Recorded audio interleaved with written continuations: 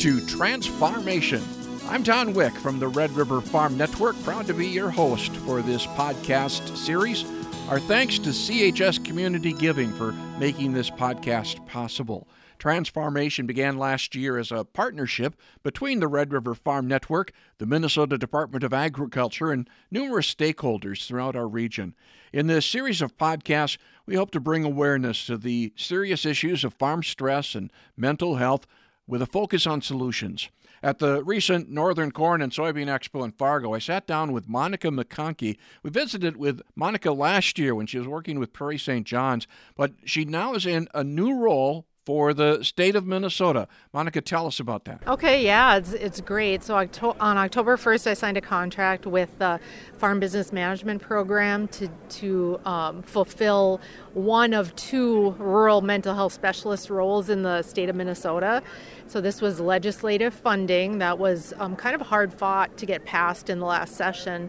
And it was passed, and it meant doubling the program, which meant adding one more person to cover the state. So basically, I am available to all farmers, farm families, egg industry folks throughout the state by phone, in-person visits to do just mental health outreach and counseling around stress and whatever they've got going on.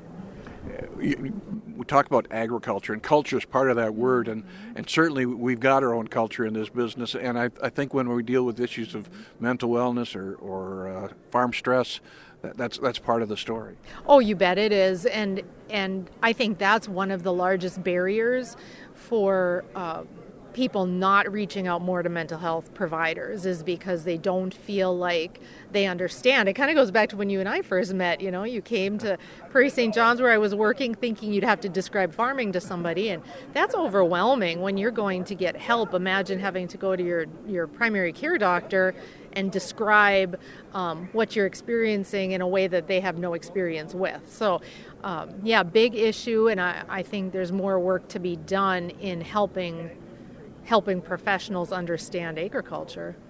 We're into a time right now when farmers are dealing with a lot. We still got crop in the ground in many areas in the field. We've got markets that are still a challenge. We got a lot of programs that are out there from FSA and RMA and those kind of things trying to help it. I think that gets a little overwhelming too. And how do you maneuver through all these different things that are happening in our world? Well, it is overwhelming, and a lot of farmers they're in chronic stress situations. They've been very stressed for several years, and so they almost go into an avoidance phase. And so if they're not understanding the farm programs and the programs to help them, a lot of times they're just kind of like, I'm not going to deal with that. I'm not even going to try. Or they have a point person, whether it's with FSA or someone they're working with, Farm Business Management, and they let them kind of handle it. You tell me what's the best thing to do. And so it is overwhelming, and these programs are there to help, but navigating them can really be kind of an insurmountable task when you're already tapped out mentally, emotionally, physically. I'm guessing a lot of this happens maybe financially first, but that spills into other parts of your world. You bet it does. And so, in the best of times, farming is still stressful and relationships are still difficult. So you add that financial pressure, the uncertainty, the weather issues, the crop in the ground, all of those good things, and it really kind of bubbles over. It just can't contain itself anymore. So it comes out somehow.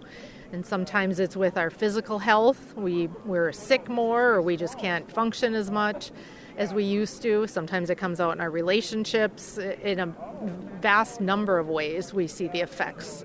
We don't really recognize it in our own self. Maybe it's best if we start looking at our friends and neighbors, though.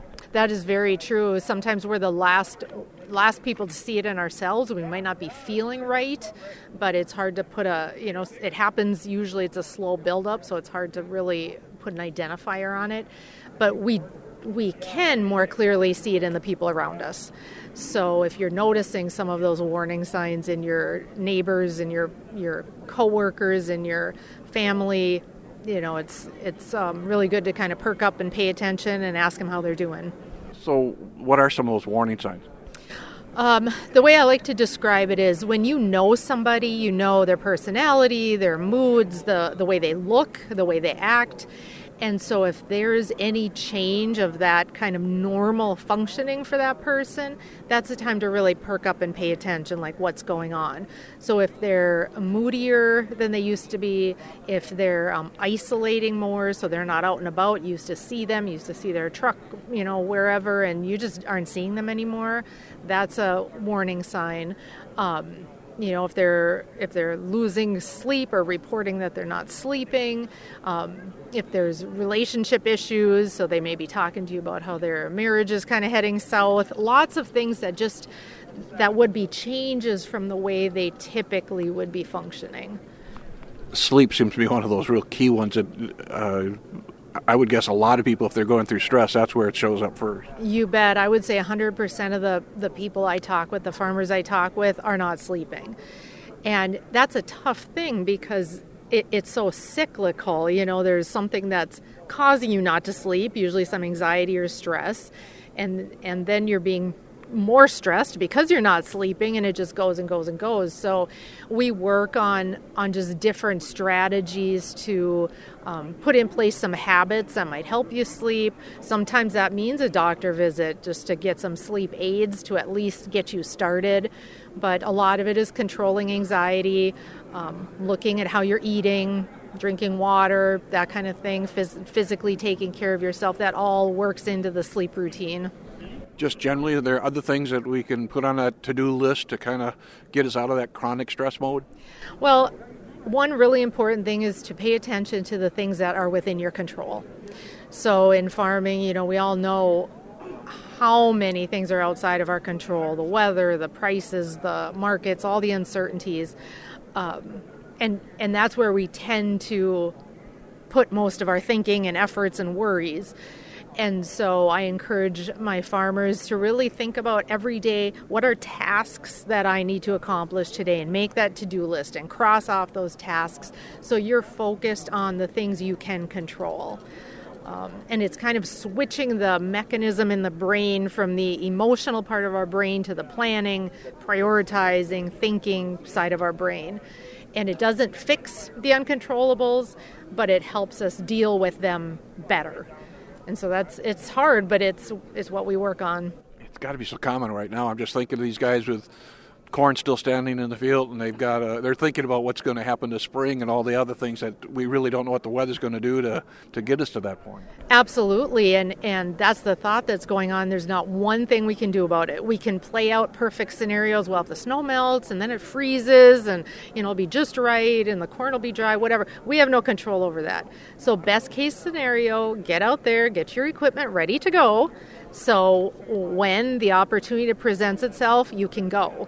But playing scenarios over and over and over that you can't control, not going to help. Making a list of how you can get your equipment ready, other projects around the farm this winter when you may have a little extra time on your hands, any classes you can take, like the Expo is a great example. There are people here taking classes, learning things, getting their certifications, whatever. Make your checklist and put your focus on those things. Funny, we talk about making sure we got that equipment maintained. It's some of that stuff we need to look at ourselves as well. You bet. Sean Brotherson with NDSU Extension talked about that this morning in our session, that we put so much effort into making sure our livestock is ready for winter and they're doing okay, and making sure we're taking care of our equipment and that's ready to go. And we spend very little time thinking about how am I functioning? Am I ready to go? When it gets busy and it's more physically taxing, am I going to be in a place where I can deal with that? And I compare it to if you look at your phone battery and it's in the red zone, boy, you're looking for a charger, right? You're not going to let that phone die. But what about us when you're in a red zone and you're tapped out and you're stressed and you're kind of snapping at everybody around you, or you're having physical symptoms, headaches, unable to sleep? Are you plugging in? Are you recharging yourself, or are you just going to keep going until the battery is gone? What a great analogy. Let's talk again about your role now with the Ag-Centric Farm Business Management, Minnesota Department of Agriculture, those kind of things. How can you help producers if folks have questions? So I'm available to any Minnesota farmer, farm family.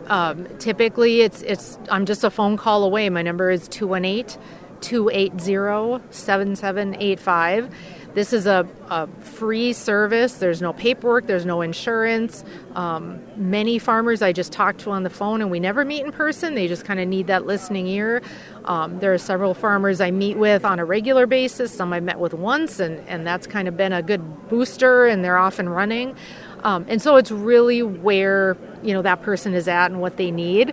So yeah, it's a wonderful service that not many states, if any, have besides Minnesota, and we can thank the legislature for that and all the people that really lobbied for that extra help for our farmers in the state. Are you getting a lot of response here since you started in October? It's I have busy weeks and slow weeks, but it's been a steady growth. Definitely a lot of phone calls, and my face-to-face is building. My face-to-face contact is building, and I think just the farm community, farmers in general, are a little leery of the whole, MH word, mental health, whatever that means. And so it's really just getting out, like today, I'm getting my face out there in front of farmers and trying to create some level of comfort that, I'm pretty easy to talk to, and I grew up on a farm and I get what's going on, and so it's not a bad thing to call if you're feeling stressed. Give me that number one more time. Sure, it's 218-280-7785. Always a pleasure. Thank you so much. Our thanks to Monica McConkey, who is Minnesota's Rural Health Specialist. With Transformation, we're bringing awareness to the issues of farm stress and mental health. As always, we'd like to remind you that help is available if you're dealing with a very stressful situation. There's the Minnesota Farm and Rural Helpline. It's free, it's confidential, and it is available 24/7. All the calls are answered by trained staff and volunteers. That helpline number is 833-600-2670, and you can also visit minnesotafarmstress.com. We've got a variety of resources listed on our website, rrfn.com/transformation. This project funded by CHS Community Giving. Transformation is a partnership between the Red River Farm Network and the Minnesota Department of Agriculture. We also thank numerous stakeholders in the region, including the North Dakota Soybean Council, North Dakota Wheat Commission, and Minnesota Corn Growers Association. Until next time, I'm Don Wick.